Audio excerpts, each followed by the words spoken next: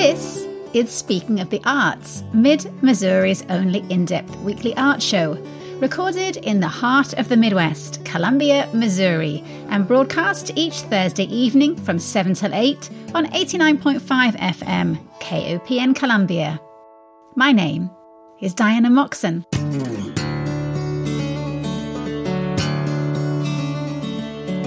This week's show is one where I dedicate the whole show to a particular event, and that event is the Columbia Art League's annual Art in the Park Festival, which is back after a 2-year pandemic hiatus and takes place this weekend at Stevens Lake Park.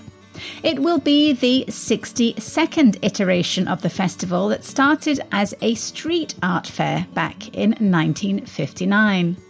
Over the intervening 6 decades, the fair was held in many different locations, including Peace Park, beneath the now dismantled concrete overhangs on Broadway, the Shelter Insurance Grounds, the tiny patch of grass in front of Stevens College's Mecklenburg Theatre, before finally landing at Stevens Lake Park back in 2006, the year before I arrived to run the Columbia Art League and the festival. So we have a chat with the person now tasked with organising the festival, the Columbia Art League's Executive Director, Kelsey Hammond. Plus, we'll be visiting with 2 of the artists who will be at this weekend's festival. And we also have a little music from one of the bands who will be playing a set over the weekend in the Roots and Blues booth.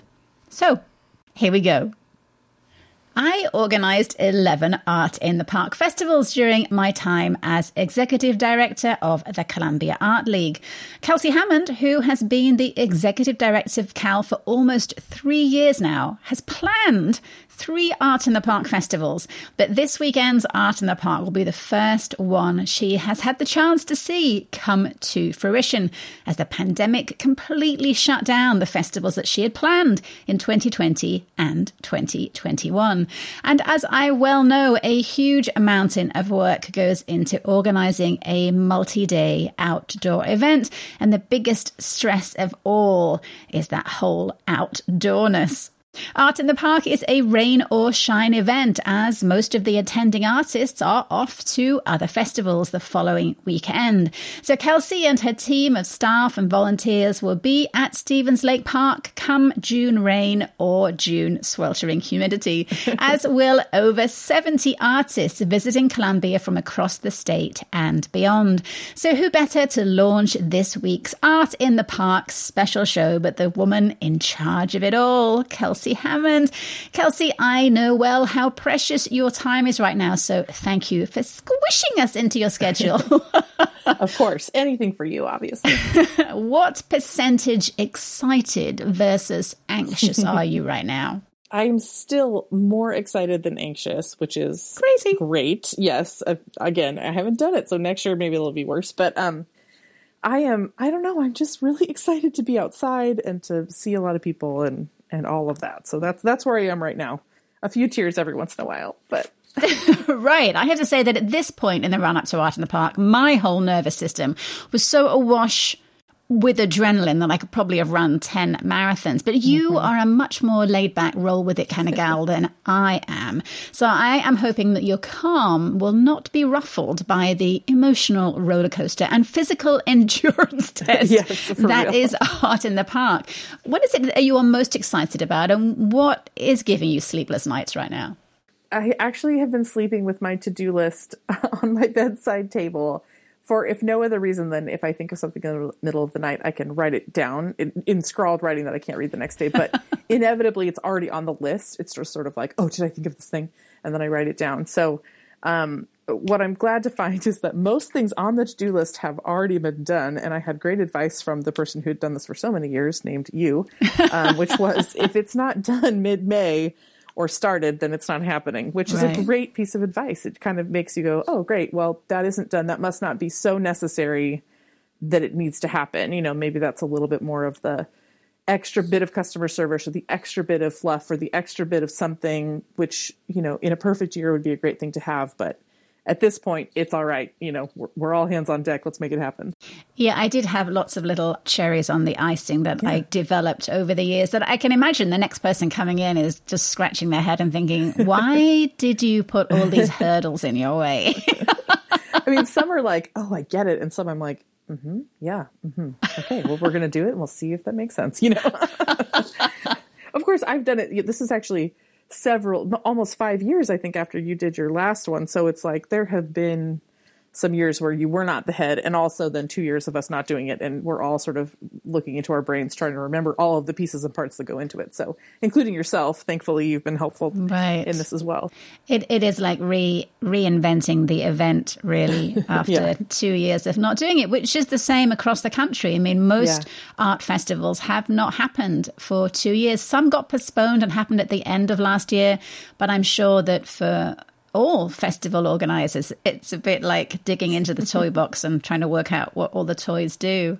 Oh, absolutely. So, I mean, you've had 2 virtual practice runs at Art in the Park, which you went into fully thinking that they would happen. Certainly, then maybe 2021, maybe 2020 definitely was a little bit iffy. I think 2020 we were like, maybe not, but 2020 definitely, or 2021 we definitely thought this is going to happen. And so now it's here for real. And I'm curious whether now the festival is here in real life, whether you feel like there was a benefit to going through the process twice before. I think so, but I also think that you still don't know what you don't know. And so there's an aspect of, the stuff early on, I got to know the application process for the artists, and I got to know all of that kind of stuff really well. So now I feel very comfortable with that system and some of the other pieces.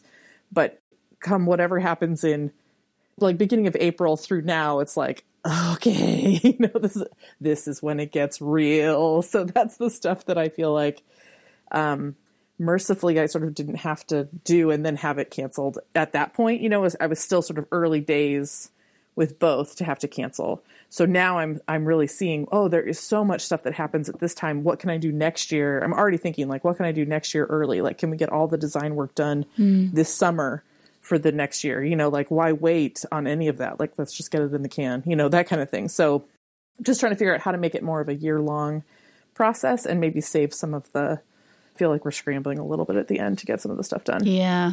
March, April, and the first half of May are the busiest months. And I used to say there was only really 1 month that I wasn't working on Art in the Park, and that was July. Even after the event, there's a lot of thank you letters and there's follow-up, and there's a lot of wrapping up to do and putting everything away and finances and all that kind of thing. And so then July, I'd be like, okay, I'm taking July off from thinking about Art in the Park. And then in August already, you're starting applications for money. Exactly. No, it's true. It's really true. Yeah. And I think that's, I don't think that I realized how early it really does start before. And that will be so helpful for this next year. So I think that both Mary, who does our education programming, and I are both new to the actual Art in the Park. So for us, we're like, well, we don't know. We're so excited to get out there and just do the event because you are able to adjust and learn on the go, right? So we'll be able to add in things that we thought would go better. You always listen to what your volunteers say and what the participants say, and, sort of ear hustle on the folks that are attending to see what people would have wanted instead, or what they like or what they don't like. So you take that into consideration, but even just the logistics of how do we get who sets up these tents when, and all that kind of stuff is sort of like, I haven't seen it happen yet. So I'm really excited to just literally see a whole festival happen in a matter of hours, You have at least historically been to the festival. So that was an advantage you had over me, because I picked it up pretty much the first year I was in Columbia. So I'd never been to Art in the Park, and I had this big binder with lots of information in it. And I just... It's sitting next to me, by the way. I took it home and just burst into tears because I'm like, I have no idea where to start on this. Yeah. And so at least, you've seen it. So I wonder whether having that advantage, whether, if you even remember at this point, because it's so long ago, going to the festival, whether you saw things and thought, oh, if I was running this, I would do this. If you brought with you some thoughts from the past into this year's festival. I think a little bit. I mean, I went when I was a parent of small children, so therefore, who remembers anything? Because your brains are very wibbly. But I mostly remember seeing the art, not necessarily looking at it as an event. But I worked in student life at Mizzou for 9 years and helped with fall welcome and like a lot of huge events. We did tie-dye for 350 people in a 3-hour time period. Like I've done that and I've managed that and that kind of stuff. So I know what goes into planning this kind of event and understanding how all those pieces work. But that's different, obviously, than this too. So there's still like, until you go through it, start to finish, it's still, you're still not sure what will happen. I think what I did for this year, with the great advice of my SuperCore, the volunteer team that helps plan this, the advisory board really, is cut some of the stuff that I think we've done before. So like some of the stuff that I feel like was sort of wonderful, but an add-on, like let's bring it down to basics this year and then build from there if we need to. So we've taken out a lot more of the performances and more of the entertainment. We'll still have live music and we'll have a great percussion workshop that someone comes in and does like bongos and teaches kids how to play drums and stuff. So that'll be great. But some of the other stuff we're just not doing this year, and hopefully we can build it in again if it makes sense. But some of that stuff, I think that I just thought this is new. So we need to take down some of the stuff that we're doing and come back to who are artists, how can we get new artists involved? That kind of thing was sort of my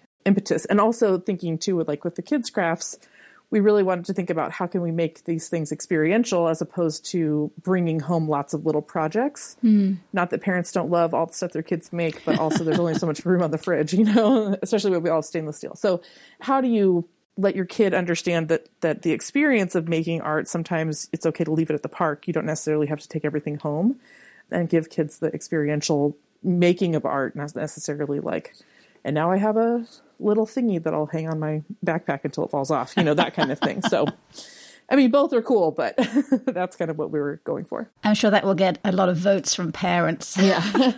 As a parent myself, I'm like, yep, that sounds good to me. So, well, I mean, after 2 years of no festivals, this is inevitably a rebuilding year, as you say, for Art in the Park.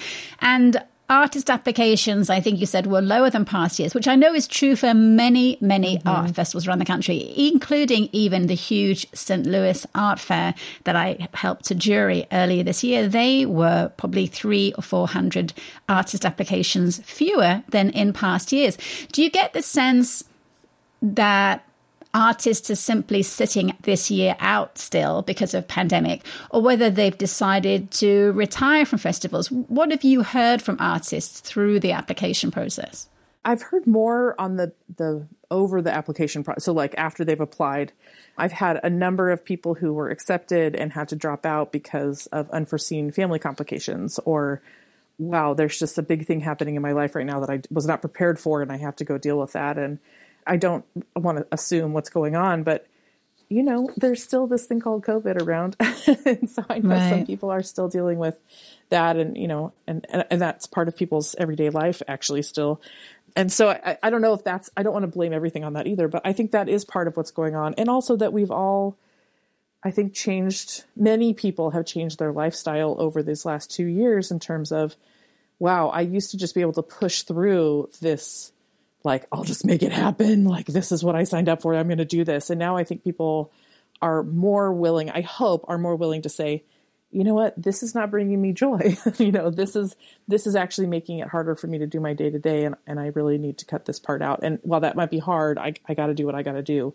And in a way that hopefully is like healing for themselves and not, it's a bummer for us, for sure, for the festival, because those artists are talented and wonderful. But I would rather they feel like they're not being stretched too thin or something, to make it all happen. So yeah, I mean, I don't know. I'm just sort of assuming, but I think a couple of folks went to one of these festivals in Illinois recently and they were like, yep, there's less artists, and the planners of the festival were like, we had less people who signed up, and the artists who were there were like, we're hoping there'll be lots of people who come out and support us. And I think there were, I think that the people who want to go to the events are definitely there, but they're not sitting in the tent for 2 days after they've set up a whole day on Friday in the heat and all that.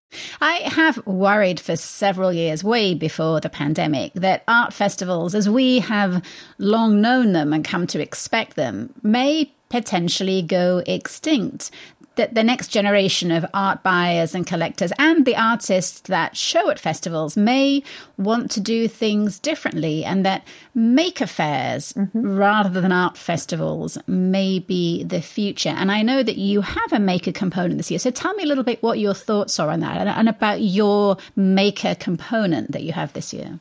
Sure. So when I define maker, really I'm thinking of, in quotes, indie crafters. So you have the Fine Art Craft Festival that we do and that have been sort of a part of is, I think, really for the person who's like, this is what I do all summer.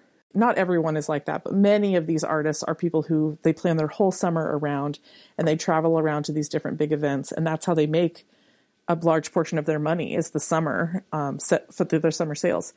And there are a lot of people who are, maybe it's their side hustle. I can speak from my own personal experience. And Mary, again, she has her own business called Mold and Deckle with her partner, and they make their own paper and then they bookbind journals and that kind of thing. So they go to these little makers festivals or big indie craft fairs. And one of the big ones is called Renegade.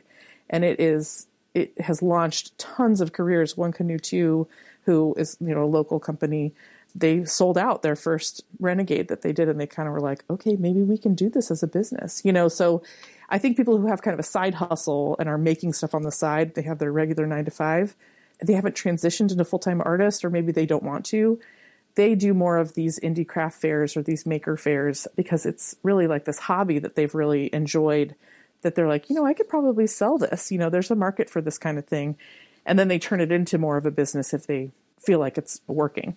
So the idea was, because I agree with you that there's sort of I don't know, it feels like there's a drop off in some of these larger art festivals and there's a bigger maker movement, but the two have not kind of come together yet. Until now. Maybe. We're trying. So this year we'll have our wonderful artists who will be in their own booths, who they've prepped for this kind of thing. They have their own tent. They have their own displays. They have, they've got their plan for the summer. And then we have some of these makers who are great, who might not have a whole booth tent set up, or they might not have the same entry fee to have their own booth. They haven't quite figured that stuff out, or maybe they don't have the time or whatever it is. So we have an area in our big tent that Parks and Rec loans us that will be, we'll have about 13 makers who will be in there. So they'll have their own 6-foot table area space that they can set up their different wares. And then it's a reduced booth fee from what the other artists are paying, because it's not a 10-foot tent space. So they'll have a little bit less product. Maybe it'll be slightly lower price point. It might be, a lot of printmakers, a lot of jewelry makers who are making things out of polymer clay versus sterling silver, that kind of thing. It kind of depends on who the maker is.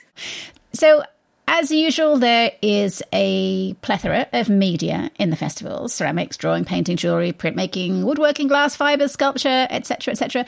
And you have lived with images of these works for months now. So tell us about some of the bodies of work that you're excited to see. There is one artist whose name escapes me, of course, who is making these amazing wood whimsical sculptures that I think are hilarious. Sort of like dog faces with giant eyeballs that are, staring at you like, I'm ready for my food. You could hear what the sculpture is saying to you, I think, when you walk by. So I'm really excited about that. But, we have a lot of just really good pottery. I love pottery. I love ceramics. I try to purchase and buy all of that stuff for my own home, so that I'm really excited to see who is coming. I like traditional pottery too. I like the wood-fired stuff. So I'm excited to have a lot of that. And we have some printmakers and some other folks who I feel like are bringing kind of a younger, hipper, whatever that means to different people, vibe. So I think it's going to be a really good mix of folks. And again, it's not maybe the same people who've always come. So I think that'll be fun for the different people showing up. Yeah, looking through the list that you sent me, there's definitely a lot of names that I recognize from years ago that have been coming here for a decade or more, but also lots of new names. And that's always exciting, because even though it's fun to collect from a particular artist, you buy from them one year and then you really enjoy their work all year, and you think, next year I'm going to spend a bit more money with them or get a second piece from them. And so you like to go back and see them again. But also you really need that variation in an art festival of new people coming in and spreading the word about it. Absolutely. It seems that this year is a predominantly Missouri-based festival in terms of the artists. And I guess that's because of gas prices and all sorts of things. People aren't traveling as far. Does it feel like it's a little more local to you this year too?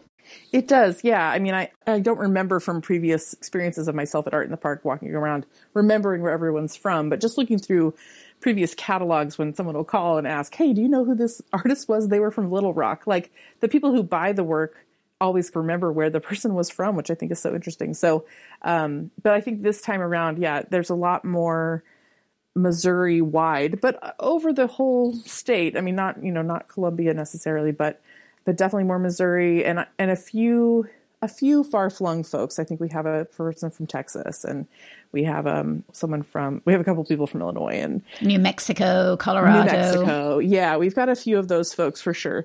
But yeah, on the whole, I feel like it's a fairly Missouri representative group this time.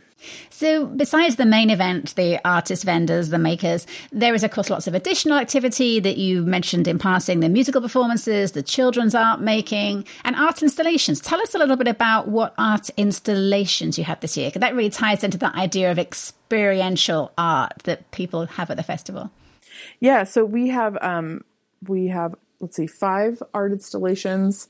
We're going to have a huge AstroTurf and other kinds of, you're going to want to touch this art installation with gentle fingers, made by Lisa Sims. That is going to be sort of the welcome art installation for when you come into the park. I think it's going to look super fabulous and everyone can take their picture in front of it and things.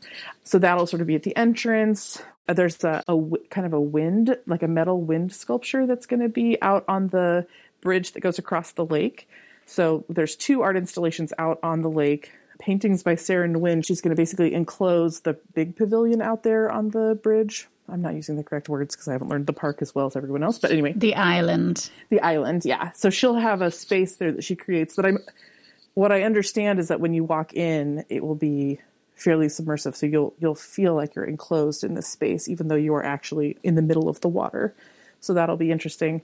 Tavia Sanza has some floating work that'll be in the lake on the non-swimming side. Oh, and then there will be these hammock seating structures that have been woven out of recycled materials as well. So that will be another art installation that will be there. So a lot of good, interesting stuff that you can touch and experience. Hopefully what will happen is you'll actually get an experiential feeling when you're in there next to the work. We also will have some cool installation pieces that we're making that are sort of more like selfie stations or, fun things that people can take their picture in front of and show your friends where you are and what you've been through at Art in the Park. A little sweaty, but in front of something cool. And you do have some music. I think it's the Roots and Blues stage. They're partnering with you this year. So there is some live music happening, right? Yes, there is. Yeah. So we have 4 bands that Roots and Blues have secured for us. So the Lonesome Companions, SIFA, January Lanterns, and the Calvin Street Band. So we'll have 2 acts per day organized by Roots and Blues. And then we also have the Lincoln University Drum Corps and High Steppers are coming on Saturday at noon. So they'll do they're really fun. It's like a 15-minute, but really fun, high energy performance. Maybe it's like 20, 30 minutes. And of course, our local hands, the Barbershop Quartet, they're going to come through and sing to people and wander around and sing too. So there's, there'll be some good music that's just kind of chill and nothing too loud, nothing staged really. It's going to be more in a tent playing out and people can kind of sit around and listen and eat their lunch and stuff.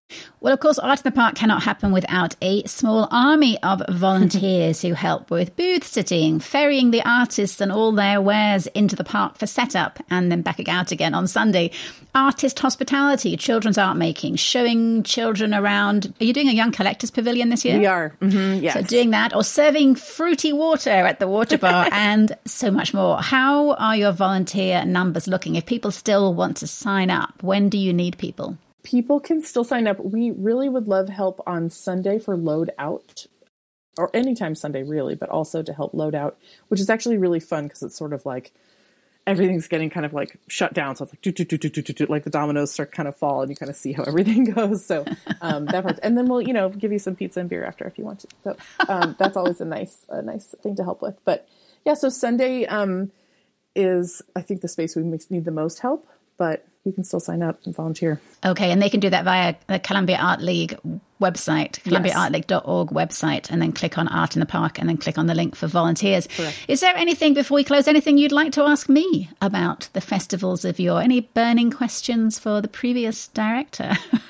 I would love to know, like, what was your favorite part? Like, what was the thing where you felt, so it's a two-parter. One, what was your favorite part while you were there? I know that there would be, I know it was maybe fraught, but think about the time that you were like, this is working, or, what was the thing that made you feel the most excited? And then afterwards, what was your feeling like the Monday after? Like, how did you feel?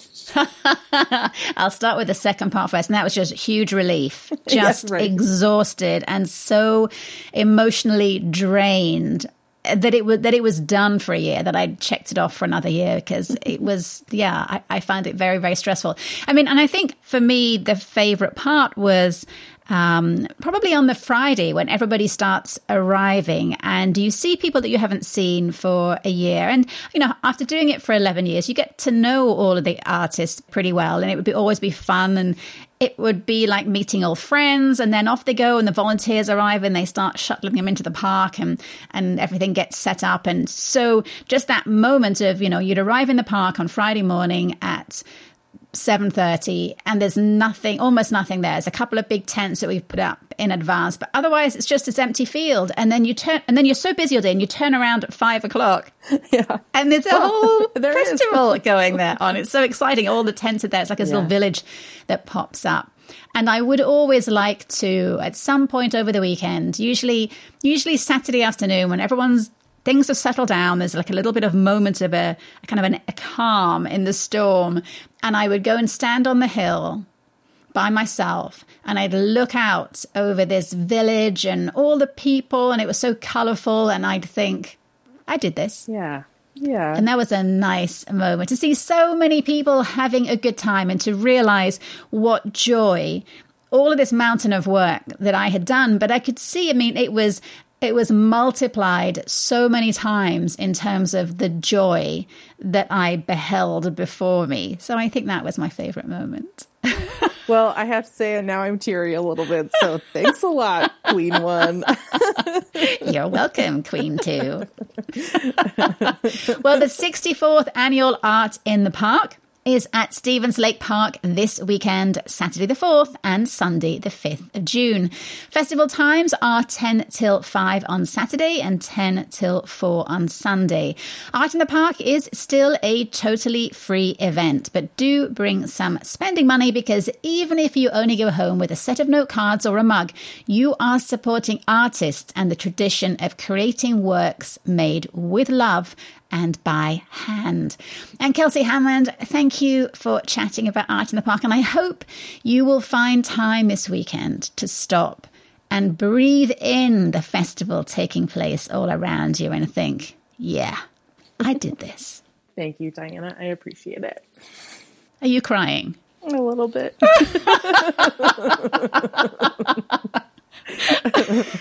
I have a very different skill set. It's fine. That was a very quiet thank you. Oh, thank you. I know.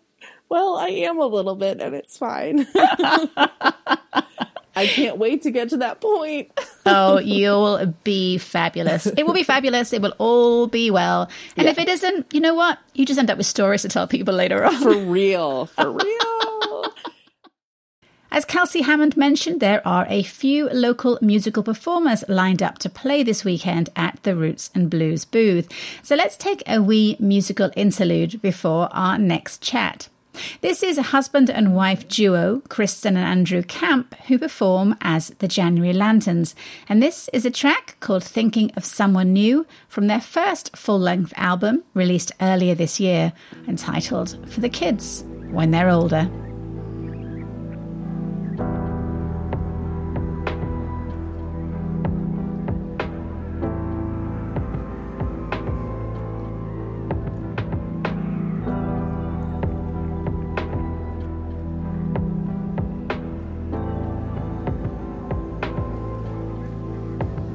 The pain from farthest sinking in seems like it's always, like it's always been. You wanted strength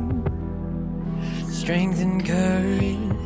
I could only muster more and more baggage. I'll watch you sleep tonight. It must be way past curfew.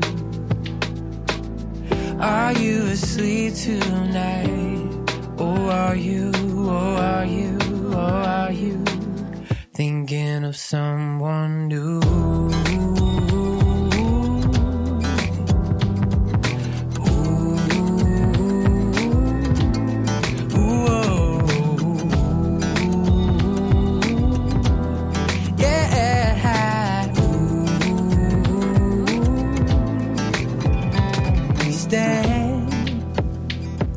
Steady as a star, see, hiding in the sun that ain't coming out of midnight, still seeing everything. Words don't come so naturally. Close my eyes and wait around, undo the covers till I notice you were sleeping. I'll watch you sleep tonight. It must be way past curfew. Are you asleep tonight? Or are you thinking of someone new? Hey. Ooh. Yeah, yeah, yeah. Ooh. Hey. I'll watch you sleep tonight. It must be way past curfew. Are you asleep tonight? Or are you thinking of someone new?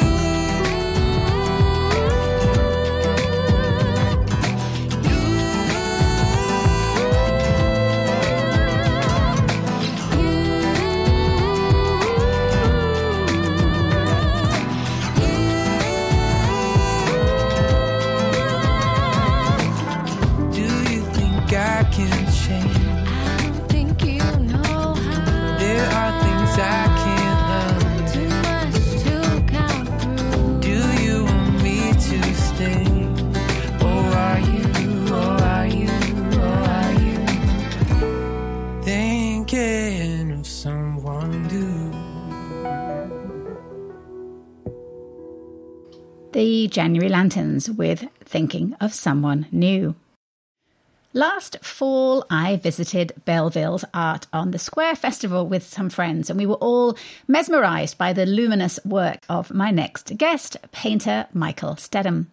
His works are not only deliciously full of saturated colours, but he then combines his rich hues with an incredible ability to capture the light and transparency of glass. Glass jars, decanters, bottles, vases. He can paint transparency in a way that makes you stand and stare at his paintings in disbelief, which just seem to radiate their own internal light.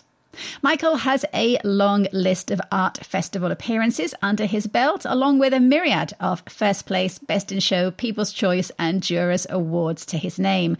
And like all good artist stories, his whole artistic career started with a 7th grade art teacher. Welcome to Speaking of the Arts, Michael. Thank you so much. It's good to be here. Well, let's start at the very beginning with Mr. B, the art teacher, who spotted your artistic talent and lit a flame under it. How much do you think Mr. B created the course for your life in art? I actually think a lot. I remember some of the kids because, in school you have the school artists, and somebody said, do you think Michael will become an art teacher? Because at that time, there's nothing greater than an art teacher. And he said, oh, no, he'll go much further than that. And that just always inspired me. So when you went home and told your parents that Mr. B had declared that you would go much further than being an art teacher and that you knew at the age of 12 the direction of your life, what did your parents say? I didn't tell them. I don't think I ever told anybody I was going to be an artist. I just knew I was going to be a full-time artist. As I got older and I would tell people, they would always discourage you and say, oh, you'll starve and all that kind of stuff. But none of that was true. You said that there'd been a social studies teacher, I guess, that had told you that you were going to be starving if you wouldn't make any money if you were an artist, but that you decided to believe one over the other. What was it that really put your belief in the idea of art as a journey rather than, oh, you're not going to make any money? Well, that's a good question. I think that as I was in school, there were some teachers that turned me on to some different type of thinking. There was a book called Dancing with Porcupines when I was in the 9th grade, and it was really, you can do whatever you want, especially in America. And you just don't have to settle for what people tell you. And so that just stayed with me throughout my whole life. Even today, I still listen to messages like that, usually in the morning, just to pump myself up to keep going. Because, in the arts, sometimes you don't hit a home run every single day. Sometimes you don't even get on base. But just the fact that you're putting one step in front of the other and walking into the darkness, and you kind of become the light that way. And so you set what you want in life, and then you go after it. And it's more of an adventure than maybe getting a job putting a widget on a digit, Well, I mean, talking of adventure and skipping forward a few years, it was the travel bug which bit you next, and you joined the US Navy as a cook when you were 18. But by the time your enlistment ended, you were a draftsman illustrator, proving once again that art was indeed your calling. How did you go from cook to illustrator? There are draftsman illustrators in the Navy. There was a little more than 300 of them at the time. And I went to personnel on board my ship and I asked, and they said there's no such thing. And a couple of weeks later on the ship, I was having lunch, and the guy sat down across from me, and I didn't recognize his rating. And I said, what are you? And he said, I'm a draftsman illustrator. And I said, on this ship? He said, yeah, we've got a division downstairs. So as soon as I found that out, I started putting in request chits to change my rate over to a draftsman illustrator. And that took like 6 months, and then you make a portfolio and you submit it to Washington, and then they select a small number to become illustrators in the Navy. So I did that, and then the Navy was never for me. I always felt I was lucky not to get in trouble during my enlistment. So as soon as my enlistment was up, I got out, and thank God that I didn't wind up in the brig somewhere for being stupid. And then it was back to art and back to gallery life. Talk to me a little bit about your process. Do you photograph a work or paint from still life, real life? How do you establish all the values in your work? Where does a work start and finish? So I always have some type of transparent vessel inside my work, and I use different colored lights, aluminum foil, plastic, anything like that to manipulate the light and set it up. And I'll set up the still life until something strikes me where it attracts me. At that time, I have these color charts that I made years ago, and it has the 13 colors I use in my painting, and I identify every color based on those 13 colors. So I usually use like 5 tubes of paint for the entire painting. And I'll do a color chart based off of that painting. And then what I'm seeing there, I'll do what's known as a full grisaille. So it's basically a black and white painting, although I'm using brown and white. So it's a value study. So it looks like an old sepia photograph when I'm all done. And that way the drawing doesn't hamstring me later on in the painting. And from there, the color charts that I made, now I know exactly how I'm going to paint this. So I just start glazing in my colors, almost like stained glass. So you put down one smooth, transparent color. You let that dry for 3 days, and you'll put down another color, and you start to build up this depth that you can't get just by doing a method called direct painting, where it's just one layer of paint. In some areas of my paintings, you might have 75 different glazes to get that depth that you can reach into it. Wow, 75 different glazes. That is very time-consuming. I mean, you're obviously a perfectionist in your work, and in one of your blog posts, you talk about how in recent years you have pushed yourself to see how far you can take a painting. So I'm curious, if I was looking at one of your paintings from, say, 2015, 2016 to today, what would be some of the differences that I might notice if I looked really intently in how you push yourself more these days? There was a lady, one of my college professors, and she came to a show that I had in Joplin, and she looked at an older painting, which she knew about, and then she looked at a modern painting that I've done, and she couldn't believe the difference. Like, there's still a learning process. And I think once it becomes a recipe and you're no longer pushing yourself, to me, you're not growing anymore, just to me. So if you saw the paintings, you'll see more of a three-dimensional look. And even people are over the studio and they're sitting here, the number one comment I get is, it looks like it, out of the corner of my eye, that book just moved off the shelf or something. Because that depth that's starting to happen is kind of exciting. I'm just now starting to understand painting. So like in 20 years, I think I'll really have something. It's only taken me like 35 years to get here. Plenty of time. There is a painting, I think it's called Blue, that you say you worked on for 2 years, coming back to it again and again until you felt it had reached perfection. What were the flaws you were seeing in it that you were so determined to fix? I think that was Choices, a big candy painting that I have. Oh, I love that. And yeah. You can get a painting to an acceptable level. It's good or it's pretty good or something like that. But if you give it a little bit extra and you're willing to lose the entire painting by putting on more glazes, sometimes it's like, oh no, what have I done? But then when you build it back up, you'll go to another level, I find, that maybe the rest of the world can't see. But when the painting's totally complete, everybody knows there's something about that painting. They're drawn to it. So for me, because of the layers, the way that I glaze, you have to wait 3 days for the next layer. I'll be working on another painting and I'll go in circles. So that painting took 20 months, but 8 other paintings came out of the studio at the same exact time. So like right now, I have a number of giant paintings going on in the studio, and I don't know when they'll be done. But I imagine a year or two for each one before it's finally finished. But it's kind of like once the pipeline is filled, one keeps coming out. Talking about that painting Choices, which I love, I think you had it in your booth. I think that's what drew us to your booth, was the painting Choices, which is 2 blue glass mason jars lying on their side, and spilling out of them are mint candies and Hershey's Kisses and Lindt truffles. And it's just so Moorish. You want to go over and lick the painting. But we didn't lick the painting, but it was just, it was just beautiful. But I love that behind each painting, all of your paintings, there is a narrative that you attach to it. And so that painting of Choices was about all of our life journeys, from hard candies at grandma's when we were a kid, and then collecting kisses as a teenager, and moving on to truffles as our adult taste refines before in old age we return to candies. Do your stories precede your artworks or arise from them? When does the narrative attach to the painting? On that particular one, it was during the painting when the narrative came up. A lot of times now, the narrative is first. I listen to audio books on tape when I'm painting. So right now I have a lot of paintings about Benjamin Franklin and Thomas Jefferson, George Washington. Those are all in the works right now because as I was listening to the stories, I thought, oh, that'll make a great painting, so I add it. But I find that, like in the studio, there's the technical side, the artist side, but going out to the art festival is really when the painting is completed, because then I get to share the stories with the people.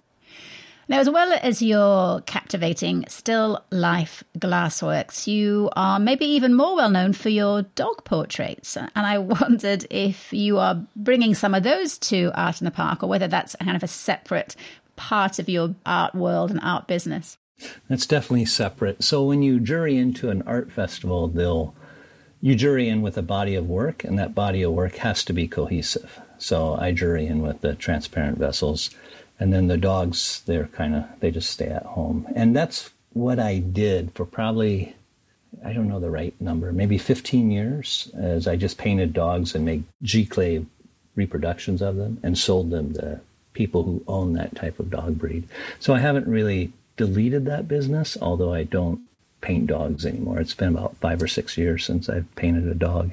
Well, painter Michael Steddum will be at Art in the Park this weekend from his home in Webb City, Missouri. And you'll be able to find his luminous paintings in booth number 78. And if you want to see more of his work and his dog paintings, then go to his website, michaelsteddum.com. Michael, thank you so much for sharing a little bit about your art and your art journey with us this evening. Oh, thank you so much. Ceramic artist Kendall Durden had me completely hooked into her art world from the first 2 lines on her website, kdurdenart.com. It says simply, all sorts of weird stuff, except I'm paraphrasing the word stuff. And I make work that keeps me amused. I mean, how could anyone not start clicking on page links at that point? The Springfield-based artist writes that her work is made with the odd individual in mind and that her designs encompass all manner of quirky, strange and poisonous themes. I mean, I love a good esoteric art description about harnessing the thrust of ancestral motives to depict the inner eye of universal energy exchange. But nothing beats the line. I get bored fairly easily, and I really like to make things. So how could I not invite Art in the Park artist Kendall Durden on to Speaking of the Arts? Hello, Kendall. Hello. You have the best website. I feel like you should maybe do art-based stand-up or a series of TikTok reels where you're just laughing uproariously as you make your work, or maybe you're already doing that. Not so much the TikTok, but definitely the laughing, yes. So you have 2 bodies of work, the strangely compelling ceramic baby head and appendage vessels, and as you put it, the more accessible black and white series. So go ahead and fill out the description for us of both of those bodies of work. Okay, so the black and white line is what I'll be having at Art in the Park. That's strictly functional. It's called Sgraffito work. It still has the weird, odd themes of like skulls, tentacles, robots, that sort of stuff. But it's a little more, as I said, accessible to the average person. And then essentially to keep myself sane, I had to start doing a second line of work. And I had the chance to basically buy a 1-car garage full of doll molds from when there was a big craze for people to make dolls that looked like their kids. So I have all shapes and sizes, all ethnicities, all different facial expressions, everything of just all these weird dolls, which to me, I know people think dolls are adorable. I think they're creepy. Creepy. Yep, yeah. I'm with you. And I decided to pretty much just go whole hog into that. I mean, they've got spiders on them. I use all manners of glazes. I use vintage decals. Like if you think about from like the 60s and 70s, little old ladies going in with China paints and making flowers and stuff all over that. I do that sort of thing. But also I make my own spider screen prints and things like that to also add into it. So it's got a weird mix of creepy and weird little old lady. So when you read about this container load of baby doll parts, I mean, did you think this was the outcome? Or you just like, oh, I'll get it and see what happens down the line? Or you're like, those would make great drinking vessels? Kind of both, honestly. My senior thesis in college was that I had these little miniature Kewpie dolls, like probably 2-inch by 1.5-inch, around that. And what I did was I just took them and I did everything I possibly could with them. I tried every type of glazing with them. I encased some in resin. I crocheted a basket of copper wire to hang one from the ceiling, just to play around, because generally people look at those and go, oh, that's cute. And I'm like, no, it's weird.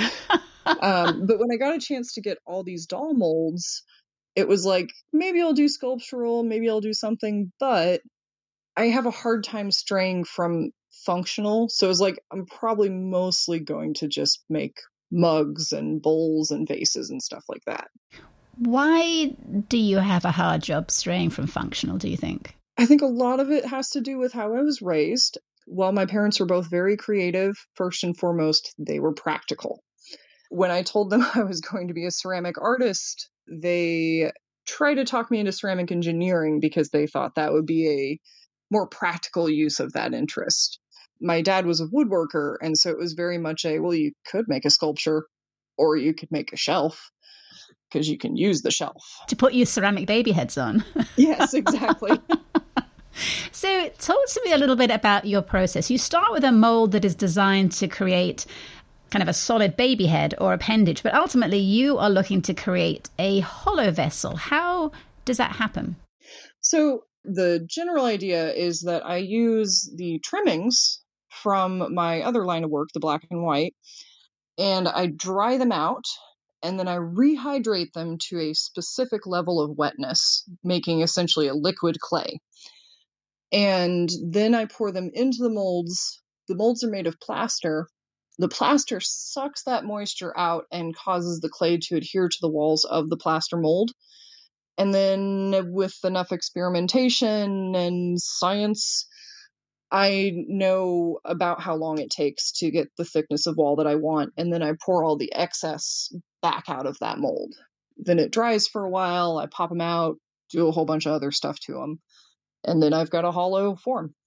And then you just attach pudgy little baby arms and baby legs to their foreheads. Exactly. And those are made the same way for the most part. So I can see that not everybody wants to drink their morning coffee out of a baby head decorated with ticks and a leg coming out of its forehead. But it makes me really want to sit in your booth and watch people's reactions to your work. I'm sure there's a range of everything from disgust to delight. But what have been some of your favorite comments? Oh, geez. Favorite comments. To very much paraphrase, but I will often get, especially when I used to do shows at the college where I wasn't necessarily sitting behind my own work, but it would be somebody saying, oh, what twisted mind came up with this?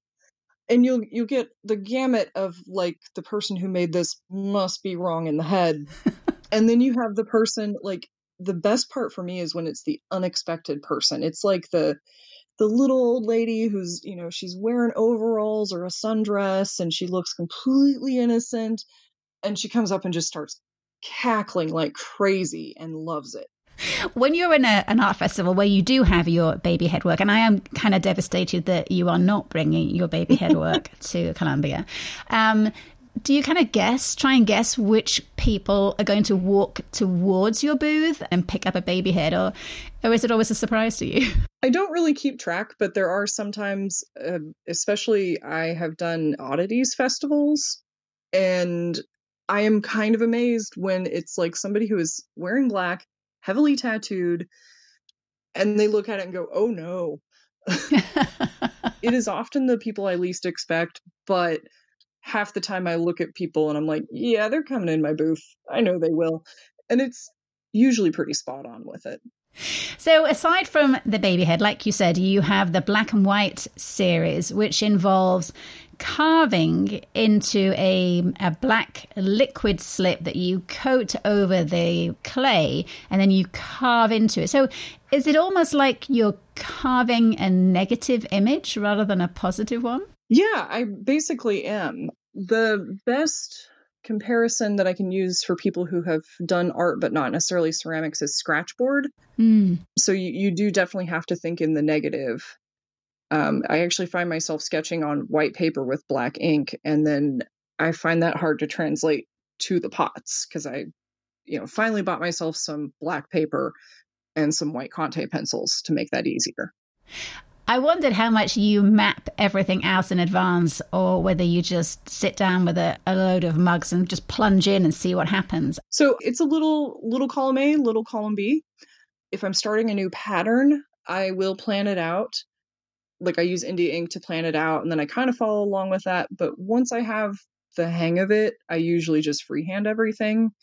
In terms of like sitting down with a bunch of mugs, I kind of have like some shapes, like a more curvy shape is more meant for tentacles in my mind. And a more straight-sided shape is more meant for like the robots. But overall, I kind of pick up a mug, I look at it and go, yep, that's going to be a skull flower mug, and just go with that. You have been doing art festivals, I believe, since 2015. And so at some point, you must feel like you're on a bit of a production line to get enough inventory together so that you don't sit at a festival with empty shelves. But also you have this need to be amused all the time. So how do you push through those times when the clamour to just get work produced takes over from your need to be amused? Well, I try to introduce a new pattern pretty much every year.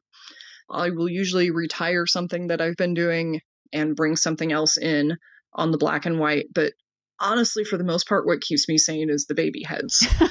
It's a weird sentence, yeah. I always feel extra anxious for ceramic artists at outdoor events because, especially in the Midwest, you can suddenly get a sideline squall come in and it rips tents up and ends in disaster, things fall over. And I believe you are not a stranger to the awful pot smashing moment. Did you lose a lot? What happened? So the show I did, 3 weeks ago now, here in Springfield, I have a very good, very nice heavy duty tent. I was not worried about it.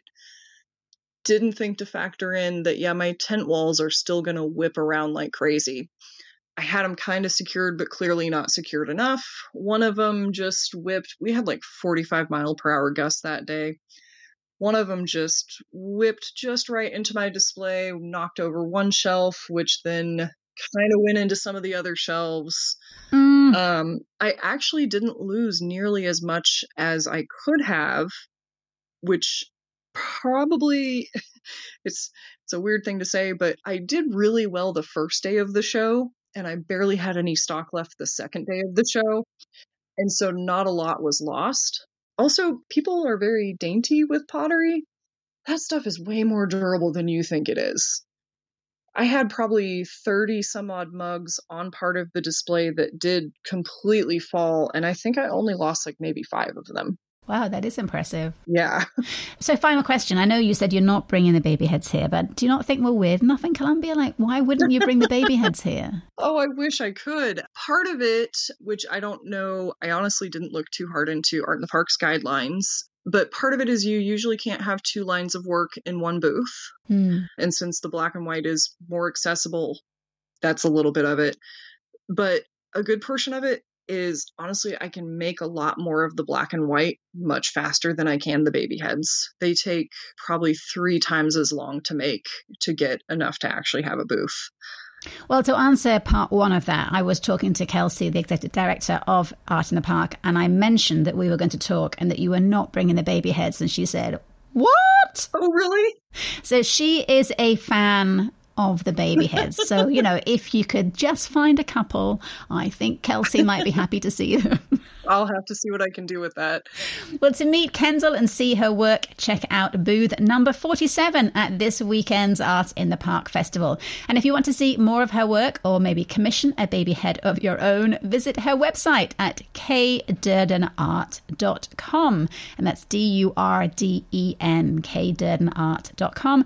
Kendall, thank you so much for making time to chat, and I will see you and hopefully at least a couple of baby heads at Art in the Park. Awesome. Thank you so much.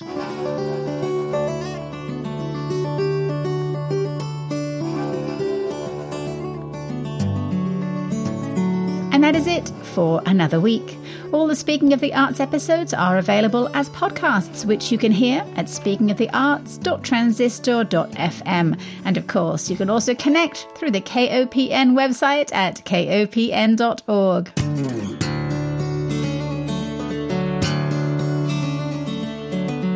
Thank you to my guests, Columbia Art League Executive Director Kelsey Hammond, painter Michael Stedham, and ceramic artist Kendall Durden. Thanks as always to guitarist Yasmin Williams, whose song Restless Heart opens and closes the show. You can hear more of her music on Bandcamp and on her website at yasminwilliamsmusic.com.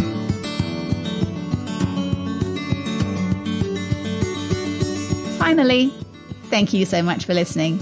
Up next is 2 hours of jazz with Mr. T. Sharif, aka The Jazz Broker. So stay tuned to 89.5 FM KOPN Columbia. I'll be back next week with more peeks behind the arts curtain. Until then, stay arty, Missouri.